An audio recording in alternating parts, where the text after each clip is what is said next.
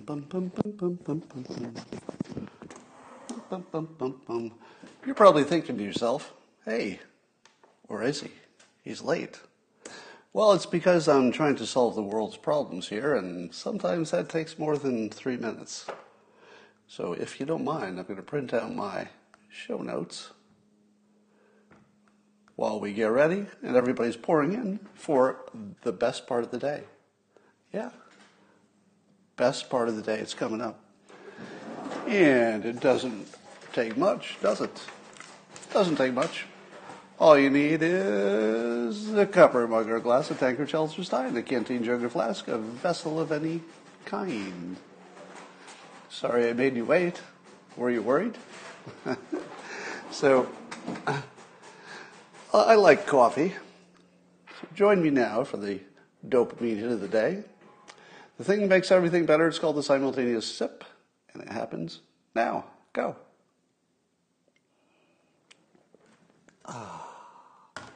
So good. Stay right there. Hold on. Hold on. Don't go anywhere. Here I am. All right. There we go. So the biggest news, I would have to think, is that explosion in Beirut. You've all seen the video by now. Holy whatever. That is some scary stuff. I've never seen anything quite like it.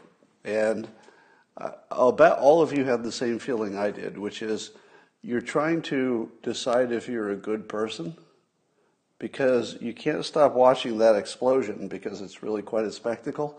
At the same time, you know that people are dying at that moment, and you're thinking to yourself, how many times can I watch this video for entertainment before I'm actually the devil?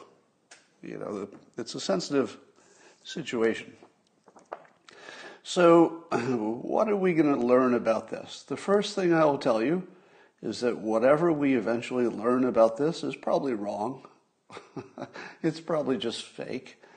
I feel as though this is in the class of stories that you're just never going to know what happened.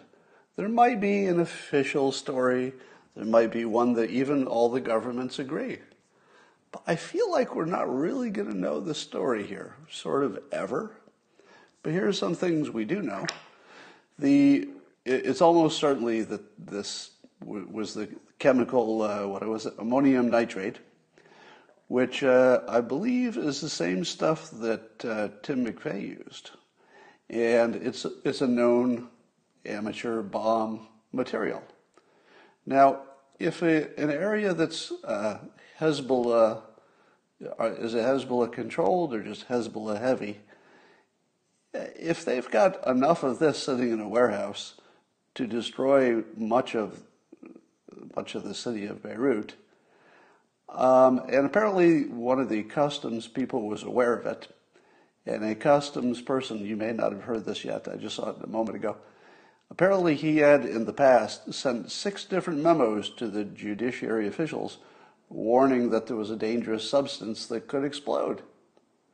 So the government had been warned at least 6 times by somebody who knew what he was talking about and knew it was there, and they decided not to act.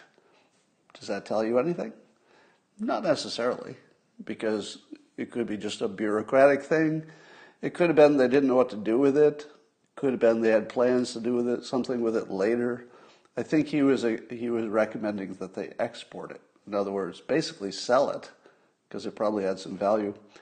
But you don't want to keep that much in one place. Now, in a related story, the Jerusalem Post is saying that Hezbollah kept it there. So they're saying that it was Hezbollah who was in charge of that ammonium nitrate.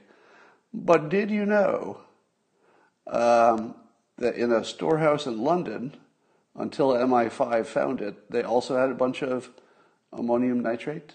And did you know that the Hezbollah also stored hundreds of kilograms of it in southern Germany until that was uncovered? Now, what does it mean to you that massive amounts of this material, which is, I think in this context, given the context, was used for bombs, is massively deployed all over the place. Is there any doubt that they were trying to blow up a lot of stuff that maybe you didn't want to get blown up? So I ask you this, what are the odds that that blew up on its own? Do you think that Israel, for example, do you think that Israel was aware that these chemicals were there? Remember, MI5 found them in England, Germany found them in Germany. So we know that, intelligence agencies can find this stuff. And we know that apparently it wasn't the biggest kept secret in the world, because this customs guy in Lebanon was asking them to get rid of it. So what are the odds that Israel was aware that there was a gigantic facility of bomb-making material? What were the odds that they knew that? Not zero, right? We don't know, but not zero. There was certainly a good chance they knew about it. Now, what would be the chances that Israel would act on it and, let's say, do something to sabotage it or blow it up just to remove that future risk from, ending up in Israel? Because I don't know how hard it would be to ship this stuff into Israel, if they wanted to. A little bit at a time, but, where was it destined for? And I ask you this, would it be justified for Israel to take it out if they knew that it was going to be a big explosion and the collateral damage would be extensive? Would it be justified? It's a tough one, isn't it? Kind of justified. I'm not saying they did it, because there's some story about somebody welding a door shut, and that seems at least reasonably possible that was part of the problem. I wouldn't rule that out. I wouldn't rule out accident, of course. But would Israel have a moral ability to take that out? Because here's my take on this.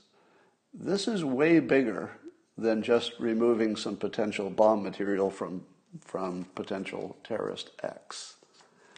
It's way bigger than that, given the scope of it. And I wonder what this does to the psychology of the Middle East. If you wanted Hezbollah to have a bloody nose forever in its own backyard so that it didn't look so good, the best thing you could do is have Hezbollah responsible for destroying the entire city of Beirut, or much of it, in the act of getting ready to do a terrorist attack on some other city. Now, if this story remains a Hezbollah error, it doesn't matter who blew it up, in a sense. I'm not saying Israel did or did not do anything. I'm just saying that we'll probably never know. And it may actually change how people feel about Hezbollah. So it might be one of these events that, even though it's an anecdote, it's a one-off, it's not really related to any larger issue. It seems like just, a tragedy in one place. But the way we think about this, anecdotes and stories are really persuasive. And I've got a feeling that the let's say, support for Hezbollah may take a permanent hit. So we'll keep an eye on that. The death toll, they say, is 100, but lots of people missing. And you're probably having the same reaction I did, which is, it's a lot more than 100. I mean, if you saw the damage, I can't imagine it's not in the thousands. Can you? I mean, how could such an area have so few people who would die? It's got to be in the thousands. Let's talk about something else. Did you all see the video on Twitter of the Portland protesters trying to stop a pickup truck, and it didn't go well? So far, of the genre of protest things that didn't go well for protesters, it's sort of a growing body of work. This might be my favorite. If you haven't seen it, there's several angles to it, and only one of the angles is fun. The other angles don't quite tell you what's going on. But essentially, there's a pickup truck that somehow didn't look like a good idea to me, ended up in the middle of the protest. The protesters tried to stop it. And one of the protesters, who was especially bold, shall we say bold? We'll keep our insults for later. Let's call him bold. He comes up with some kind of a motorcycle, scooter kind of a thing. Was it a motorcycle? And he pulls it in front of the truck, and then he just, like he's a badass, he just pulls in front of the truck and he drops it on the ground to block the truck. And then he gets up and he's going to walk over to the driver. He's like, man, I just pulled a Batman move. I mean, I'm feeling like some kind of a superhero. I mean, I had my vehicle, my Bat motorcycle, cut him off, cleverly put my vehicle in front of his truck to block his response. And then I'm going to swagger over to that. There he goes, dragging my motorcycle under his truck. One of the funniest things you'll ever see. So I don't know who gets to talk to the insurance company for that motorcycle vehicle, but he's got some explaining to do. Can you explain the nature of the accident, sir? Can you talk to my mom? Hands mom the phone. That's what I think will happen. All right. Does anybody care about Portland anymore? My empathy for Portland is now basically zero. I'd say zero. I can't care about Portland. It's interesting. I like seeing the videos. I like seeing what's happening. But don't ask me to care. Don't ask me to help. Don't ask me to, mourn if something bad happens to somebody during the protests. Don't care. Now, I do think that the Portlandiers, is that a word? Who say, well, it's been limited to these certain areas. Well, that's probably true. So there may be a reason that the Portland people don't care too much. Maybe it doesn't have much effect on their lives. And if they don't care, I certainly don't care. Speaking of stuff like that, Oprah came out as a racist yesterday. Sort of surprised me a little bit. You can read about it. I tweeted it. But apparently she's just an open racist now. I'm not even going to give you the details, right? I was going to tell you what she said and why that's racist. I don't even need to. It was so racist. No, I'm going to do it anyway. Her basic message was that having white skin is a life advantage. Just period. That's all you need. You got white skin, it's a life advantage. And I feel like that's a little oversimplifying and racist. It's just racist. Because it certainly isn't true in employment, certainly isn't true in education, certainly isn't true in socially. I can't think of too many places it's true. Now, it would be true, let me give you some examples where it would be true. Would it be true in if you go to a store and you're black and you're just shopping, and maybe people keep an eye on you, it's like, they think you're a shoplifter just because you're black? Yeah, I would say that's bad. And I would say that's real. But it's not high on the list compared to getting a job or going to college or, those things. So as annoying as that must be, one has to ask this question. Is that because of white people, or is it because of the statistical reality, which causes everybody to be a little bit wary because we're not good at pattern recognition? Well, let me say this. We use pattern recognition as our primary mode of understanding our world, but we're not good at it. We get false patterns as easily as correct patterns. So if there's a high rate of crime in one community, is it really reasonable to expect that people outside that community, and even within the community, probably doesn't make any sense if you're black yourself. If you're seeing somebody come in who's a member of a community with high crime, are you expected to act exactly the same? Well, you should, right? If you're a good person and you're trying to overcome your biases, you should. But we're also human beings who operate on pattern recognition, and that's a big ask. That's why I always say that Black Lives Matter is completely discredited in terms of their slogan of thinking that Black Lives Matter, because obviously they don't. If they did, they'd work on the highest priority, not the lowest priority. The lowest priority is the number of people who get killed by police. It's a small number. Compare that to the number of people who get a bad education. That's a big number, and it affects everything, including the odds of you being stopped by the police, including the odds of the shopkeeper giving you a little extra attention. If you fix education, a lot of things get fixed. And right now it's the racist teachers union that keeps black people from getting a good education. I mean, I think that's just a fact, because they limit competition, they limit charter schools, and basically all the solutions that would make a difference to black students are stopped by the teachers unions. So the teachers unions are clearly racist in the worst possible way. But that's what I got to say about that. I'm very disappointed in Oprah coming out as being a racist. All right. CNN has some fake news about marijuana. Their headline says weed can be bad for your heart, but the article doesn't. The usual. The headline doesn't match the article. But in any event, here's the question you should ask yourself every time you see any article. It doesn't have to be in CNN. Any article that says marijuana is bad for you in a way that'll kill you. It obviously is bad for people in terms of lifestyle, depending on who you are and how you're using it. And by the way, I would never argue that point.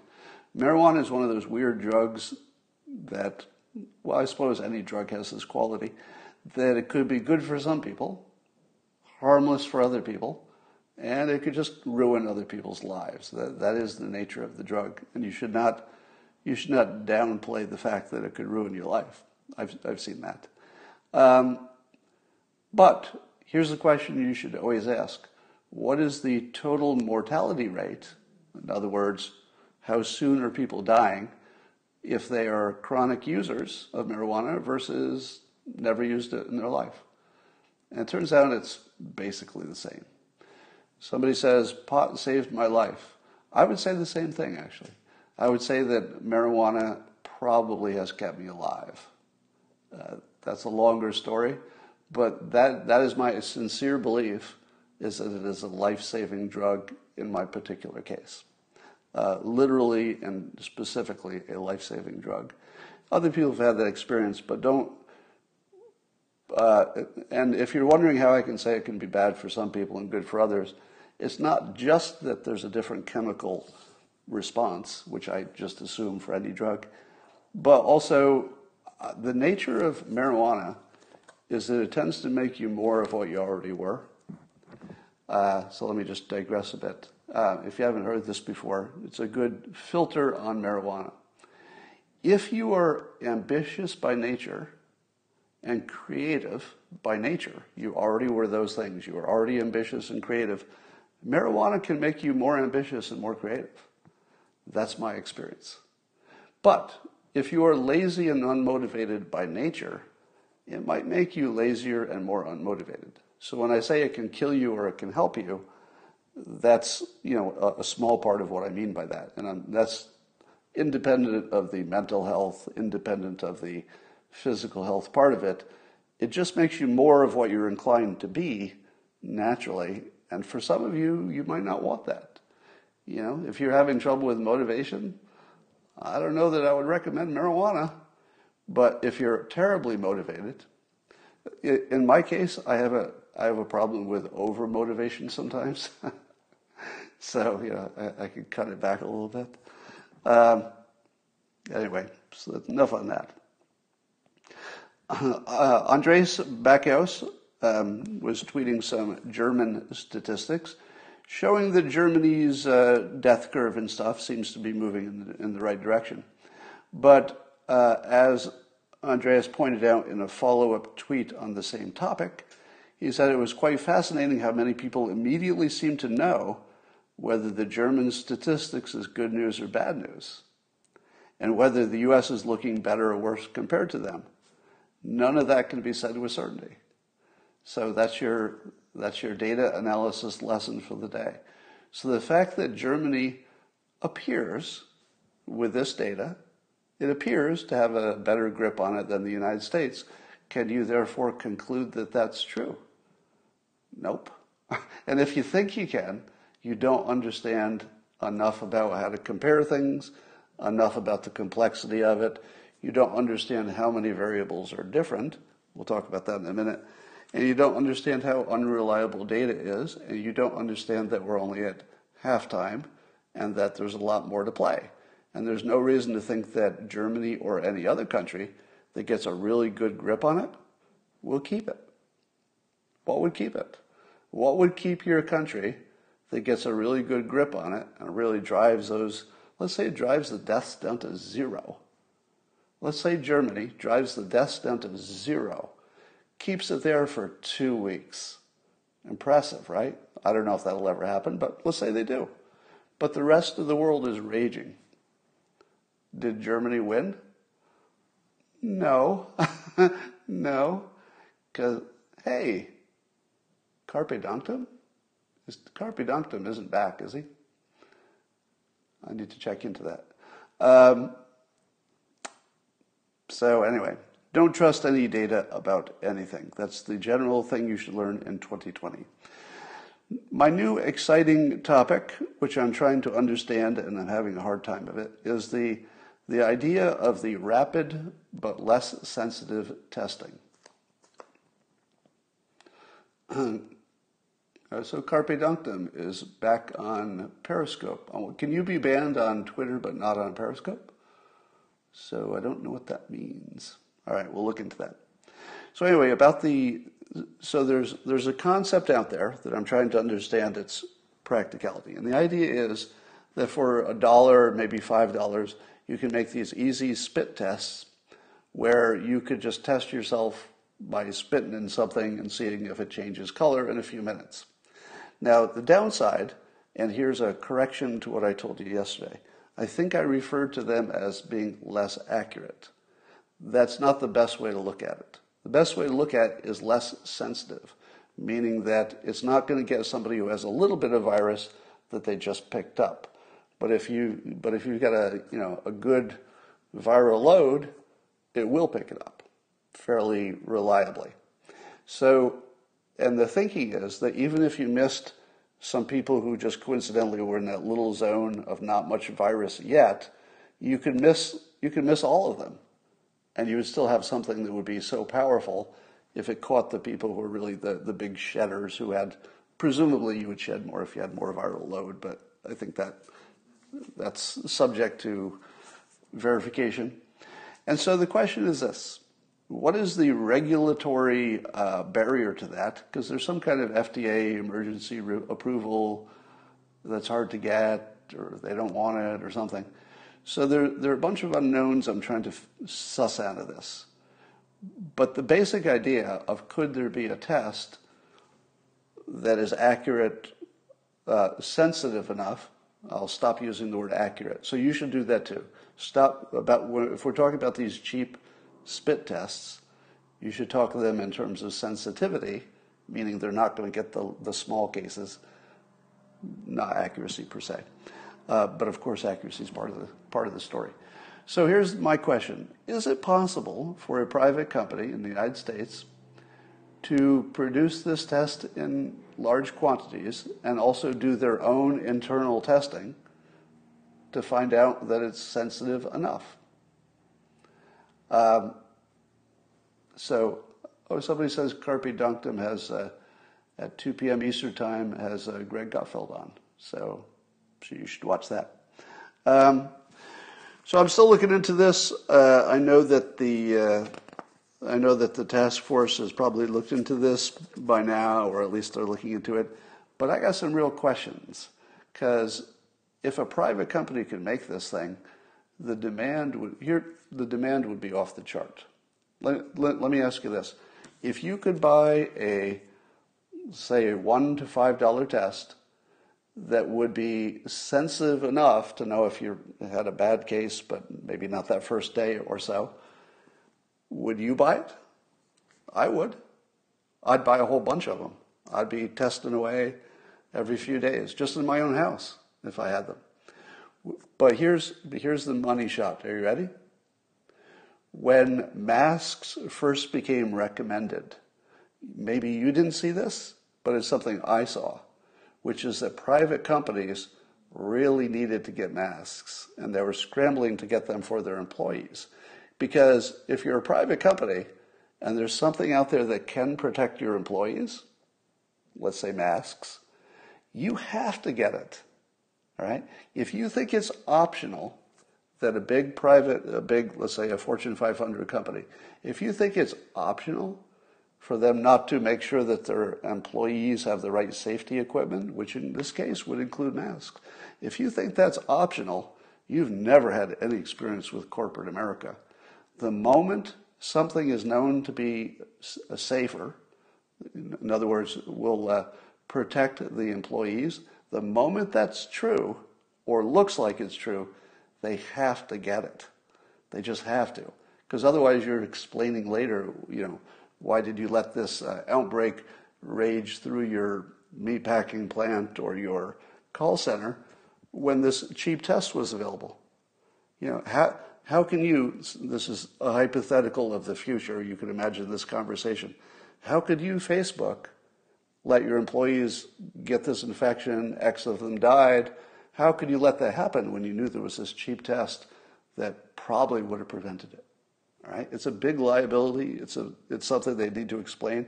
And honestly, corporations are not the devil. They're staffed by human beings. And the human beings, even in human resources, who are barely human, sorry, I created a character named Catbird, so I can say that, but it's not personal.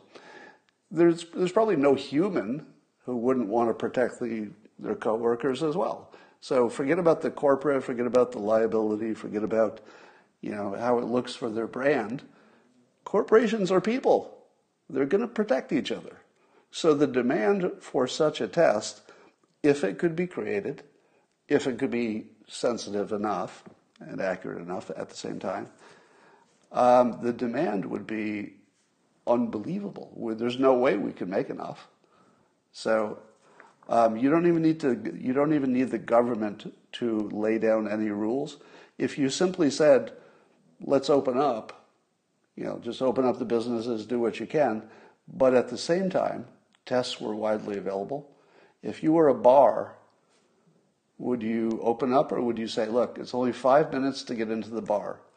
You just stand in the line outside the bar, spit in the thing. It won't get all of you, but at least we're doing what we can do. All right? I think even a bar uses it because, $1 per customer might be worth it if you could get it down to that. Anyway, David Boxenhorn has been helpful in collecting a lot of these tweets and ideas and talking about this. So if you want to follow him, you'll see him in some of my tweets at David Boxenhorn, Boxenhorn. I should say that Adam Townsend on Twitter, if you follow him, you know that he probably has the widest talent stack you'll ever see in your life. It's like ridiculous, the number of things he knows in different areas. Everything. He speaks fluent Mandarin, apparently. And he is not sold on this idea of the cheap tests. But his explanation for why he's not sold on it, I don't understand. So that's where I am at the moment.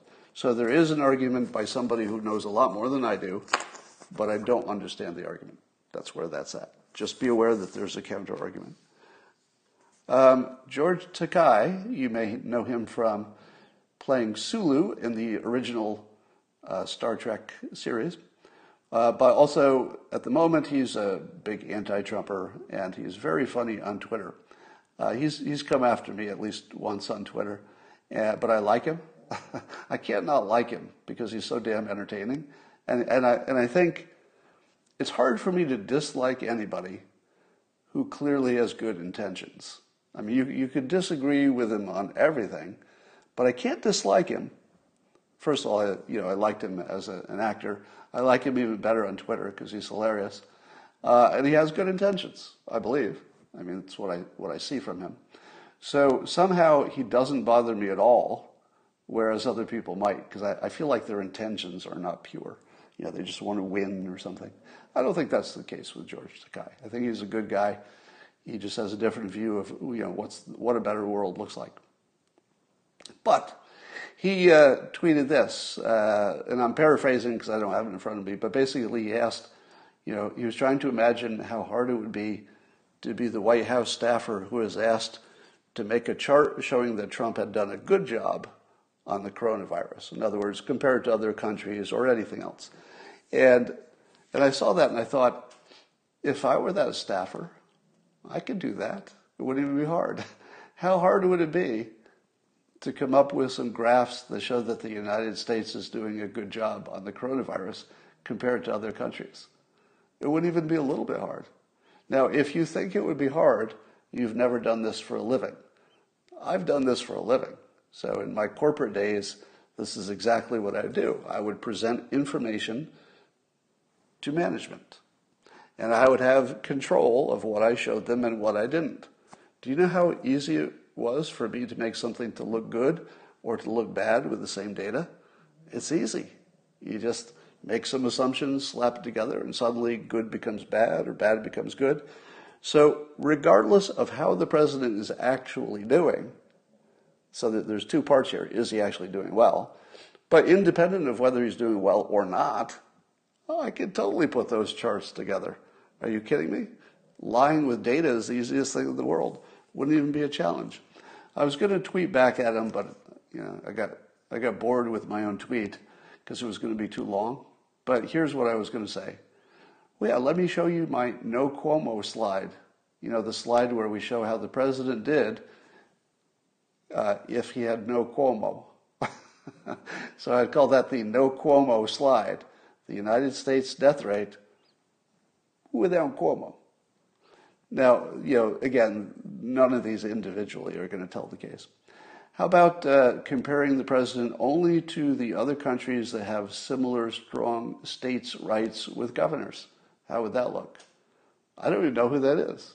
Can anybody tell me who would be our comparables in terms of having 50 or a lot of states that had individual power? Is there any comparable? Because if you're not comparing us to countries that have that same state situation, is that an accurate comparison? I would think not. How about comparing us to countries with the same average age? Who's doing that? Let me ask you this.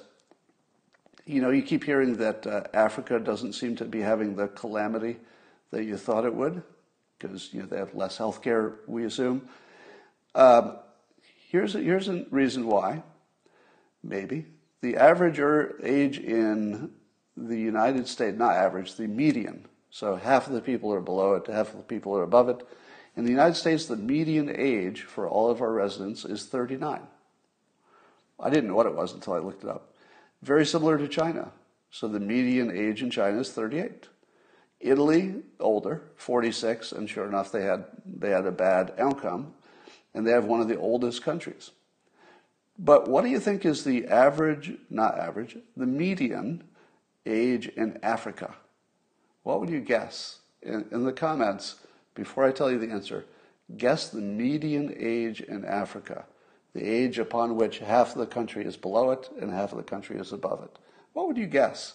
If the United States is 39, Italy is 46, what do you think Africa is? It's between 16 and 18. That's right. The median age in frickin' Africa is between 16 and 18 for a number of the countries. I didn't look at every country, but a lot of the countries in Africa, yeah, it's teenage. Teenage is the median.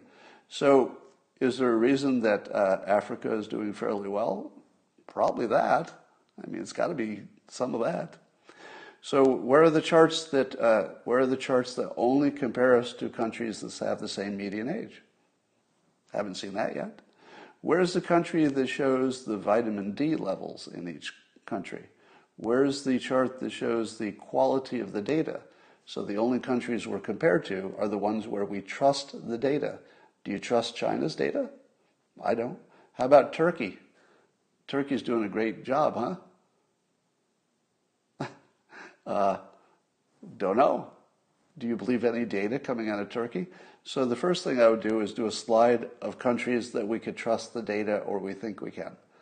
How do we look? If we're only compared to the countries that have reasonably good data, do we still look bad? I don't know. I'd have to see. How about countries with different quality of health care? That's got to be a factor. How about different weather, different styles of outdoor living? And then hydroxychloroquine. I hypothesized that if it turns out that hydroxychloroquine works, that we should see a CNN effect, meaning that the more penetration CNN has on the consciousness of the country in other countries, the less likely they would use hydroxychloroquine because CNN's been saying it's poison. So the hypothesis is that if you just took all the CNN countries and compared them to all the non-CNN countries, that the countries who did not watch CNN as much, because I think it has penetration everywhere, but the ones who didn't watch it as much, or, wait for it, didn't watch it in English. Because if you don't watch the main, let's say, American news people in English, I don't know if you're watching them at all. So at the same time that I asked this question, and I'm keeping my estimate of whether hydroxychloroquine works at 50%. So later, if it turns out it doesn't work, do not come to me and say, Scott, you said it would work. No, never, never said that. I said, looks like about a 50-50 chance to me, based on the unreliable information we're getting. But, turns out there's a little kicker today. Not only did the Swiss decide that they're going to use hydroxychloroquine, can somebody remind me, does Switzerland also have doctors and scientists in Switzerland? Because I was pretty sure that doctors and scientists and experts don't think hydroxychloroquine works. And yet, suspiciously, the Swiss, who I think have doctors, I think they have experts, they've decided, they've looked at all the information, and while the RPT gold standard kind of test does not exist for the early use, they've decided that it's worth using. Huh. Oh, that's just an appetizer. Are you ready? Are you ready for the main course? Here it comes. The next thing I tell you, I don't know how much credibility to put on it. I really don't. But I'll report it. I tweeted it. You can see for yourself. So Twitter user Gummy Bear, and if you're not following Gummy Bear, just look for my tweet and you should follow Gummy Bear. Is an alias, obviously, of somebody who knows what they're talking about but does not want to be public. And a point alerted me to a test or an analysis by @COVID Analysis, another one you should follow. And they're talking about a test, a trial, pretty big trial. Is it a trial or a study? I guess it would be a study.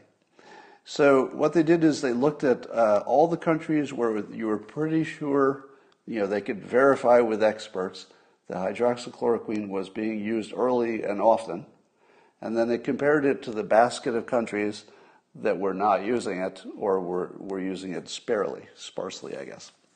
What do you think was the difference between the countries that used hydroxychloroquine and the ones that did not? Well, according to this study, and again, remember the context, this is 2020, the most important thing you should keep in your mind whenever you hear data is that it's wrong. Is that it's wrong. All data is wrong. In 2020, all data is unreliable. It's just, I'm sorry. I want this to be true, but they say there was a 79% lower death rate in the countries using hydroxychloroquine early. 79%. Is that true? Well, all data is wrong. So I'm still at 50-50. Now, the fact that they looked at all those countries, it feels like it's something that somebody else could check, right? Doesn't it feel like somebody could say, all right, show me your work. This country you got wrong, take that one out or something. So I feel as though in the next week or so, people are going to pick it apart and they'll either confirm it or they will exclude it. And by the way, this study also made some adjustments for some of the other factors. Some of the other factors such as age, disease, etc. Now, I don't think they probably looked at every factor you could look at, but they did take out, some of the major ones like age and disease. 79% lower death rate. What if that's true? Seriously. What if that's true? Do you know how many people CNN killed if that's true? And I mean that. I mean CNN killed if this is true. Because I do think there's a CNN effect. Now, I use them as a stand-in for the anti-Trump media, but they might have some explaining to do, I think.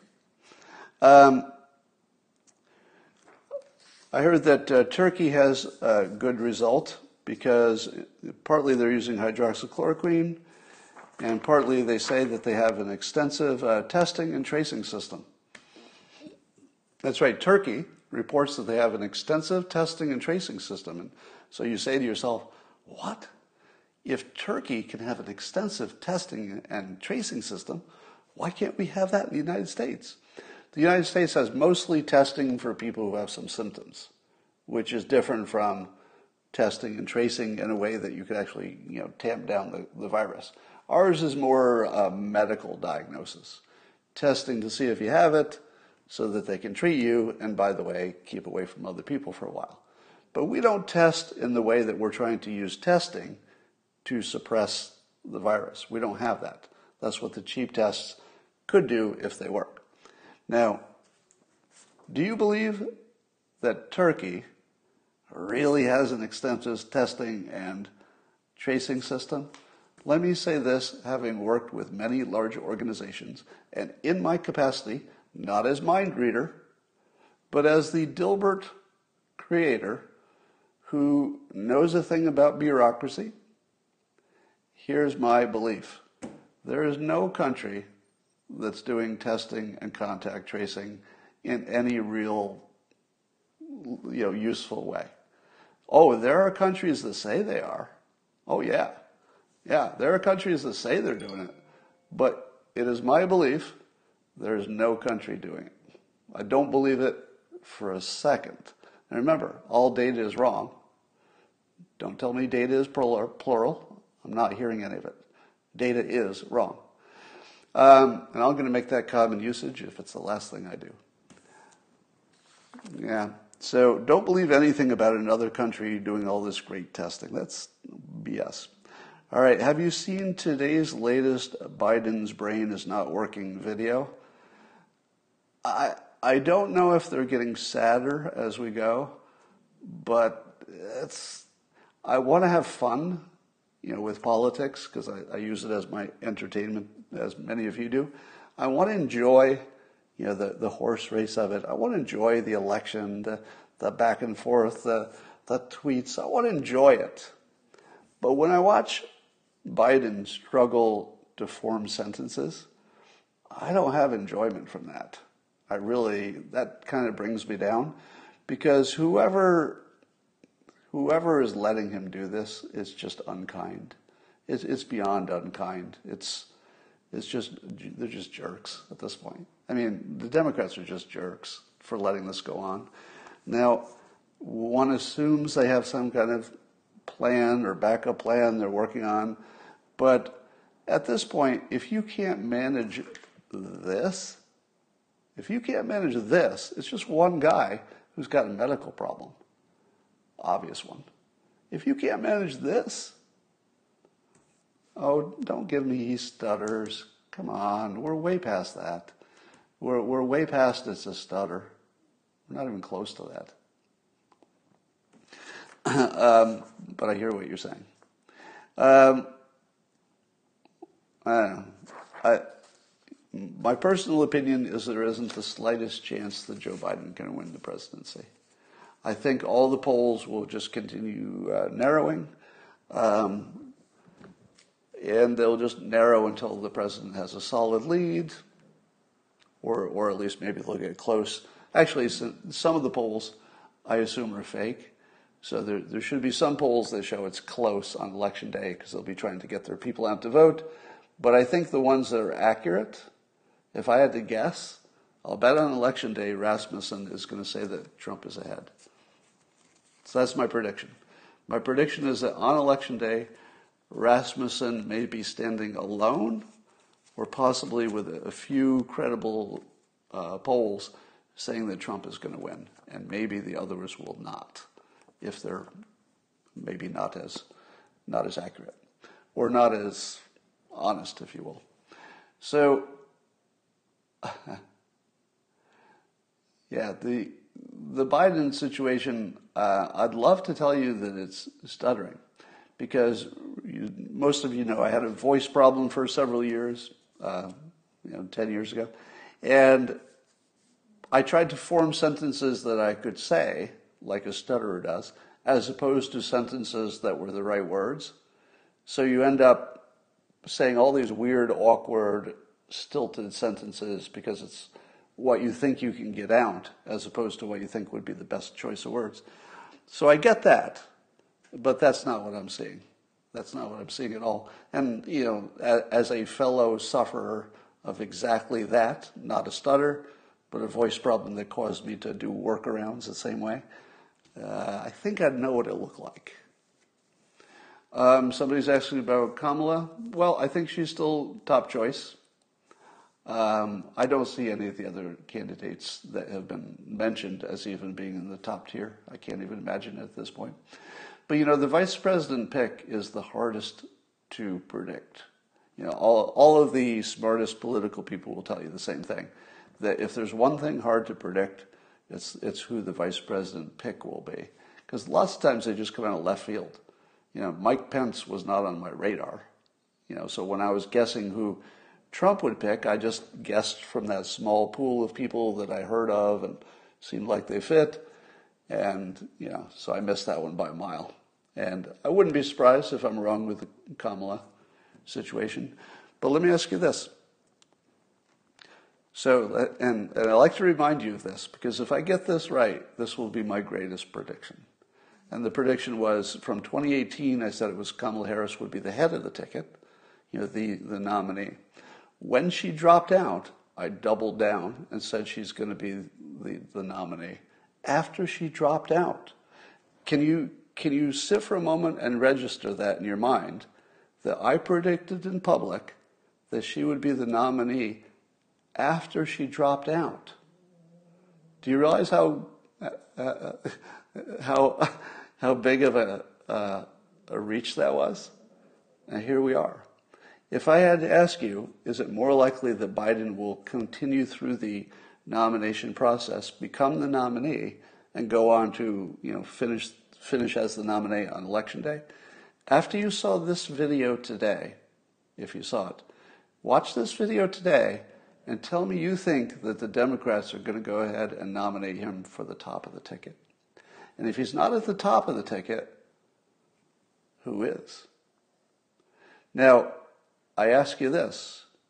If Kamala Harris does not get selected as the vice president, is it because they're holding out that she might be at the top of the ticket? I'm just putting it out there. I don't think you can guarantee at this point that Kamala will be the choice, because like I said, the vice president is just too hard to pick. No matter how smart you are, no matter how good you are, it's just hard to pick. So I'd probably bet against myself if I had to place a bet, but I'm going to stick with it. I'm going to stick with it, and I'm going to say we've never been so close to Kamala Harris being the nominee. We've never been that close. So if it doesn't happen, it doesn't happen, but we're close. All right. Was I using daily affirmations for that prediction? I was not. I was trying to figure out what it was that made me think Kamala Harris was the one. And some of it was, she's a senator and she was good in at least the committee hearings. She wasn't so good as a campaigner, but she's a woman of color. I mean, all of that seemed good. But I was looking at it the other day, and she has predator eyes. And I asked myself, I wonder if that's predictive. Predator eyes, meaning that you look at her and you say, oh yeah, she could kill somebody. Right? You want your president to be able to kill somebody.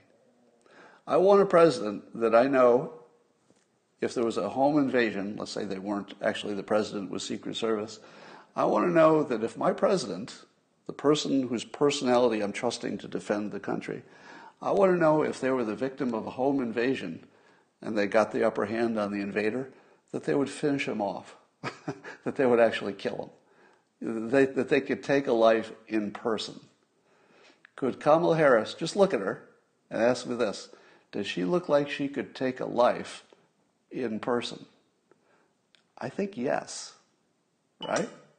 Look at Hillary Clinton. Okay, I don't even have to finish the question, right? You look at Hillary and you say, could she take somebody's life in person? Probably so. Probably so. Could Trump take somebody's life, if there was a reason, in person? Yeah, I think he could. So, and even Obama, I would say, was a predator, right? Meaning that you look at him and you say, does he have what it takes? Like if he had to shoot bin Laden himself, maybe that's too easy, everybody would shoot him. But could Obama kill somebody in person if he had to?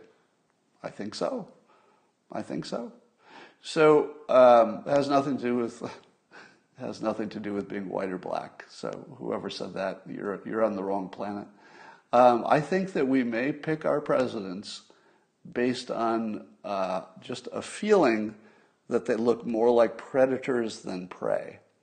Let's take Jimmy Carter. Did Jimmy Carter strike you as someone who could kill somebody if he had to? Nope. He only served one term. How about George Bush Sr.? That's sort of a harder one. But does he seem like he could kill somebody in person? Well, he could. George Bush Sr. could. I was going to say he was a one-term president, but yeah, both of the Bushes could kill somebody in person. They both look like predators to me. All right. That's just a theory that we want predators as presidents because they, in effect, they're being a predator on our behalf. That's all I got for you today, and I will talk to you tomorrow.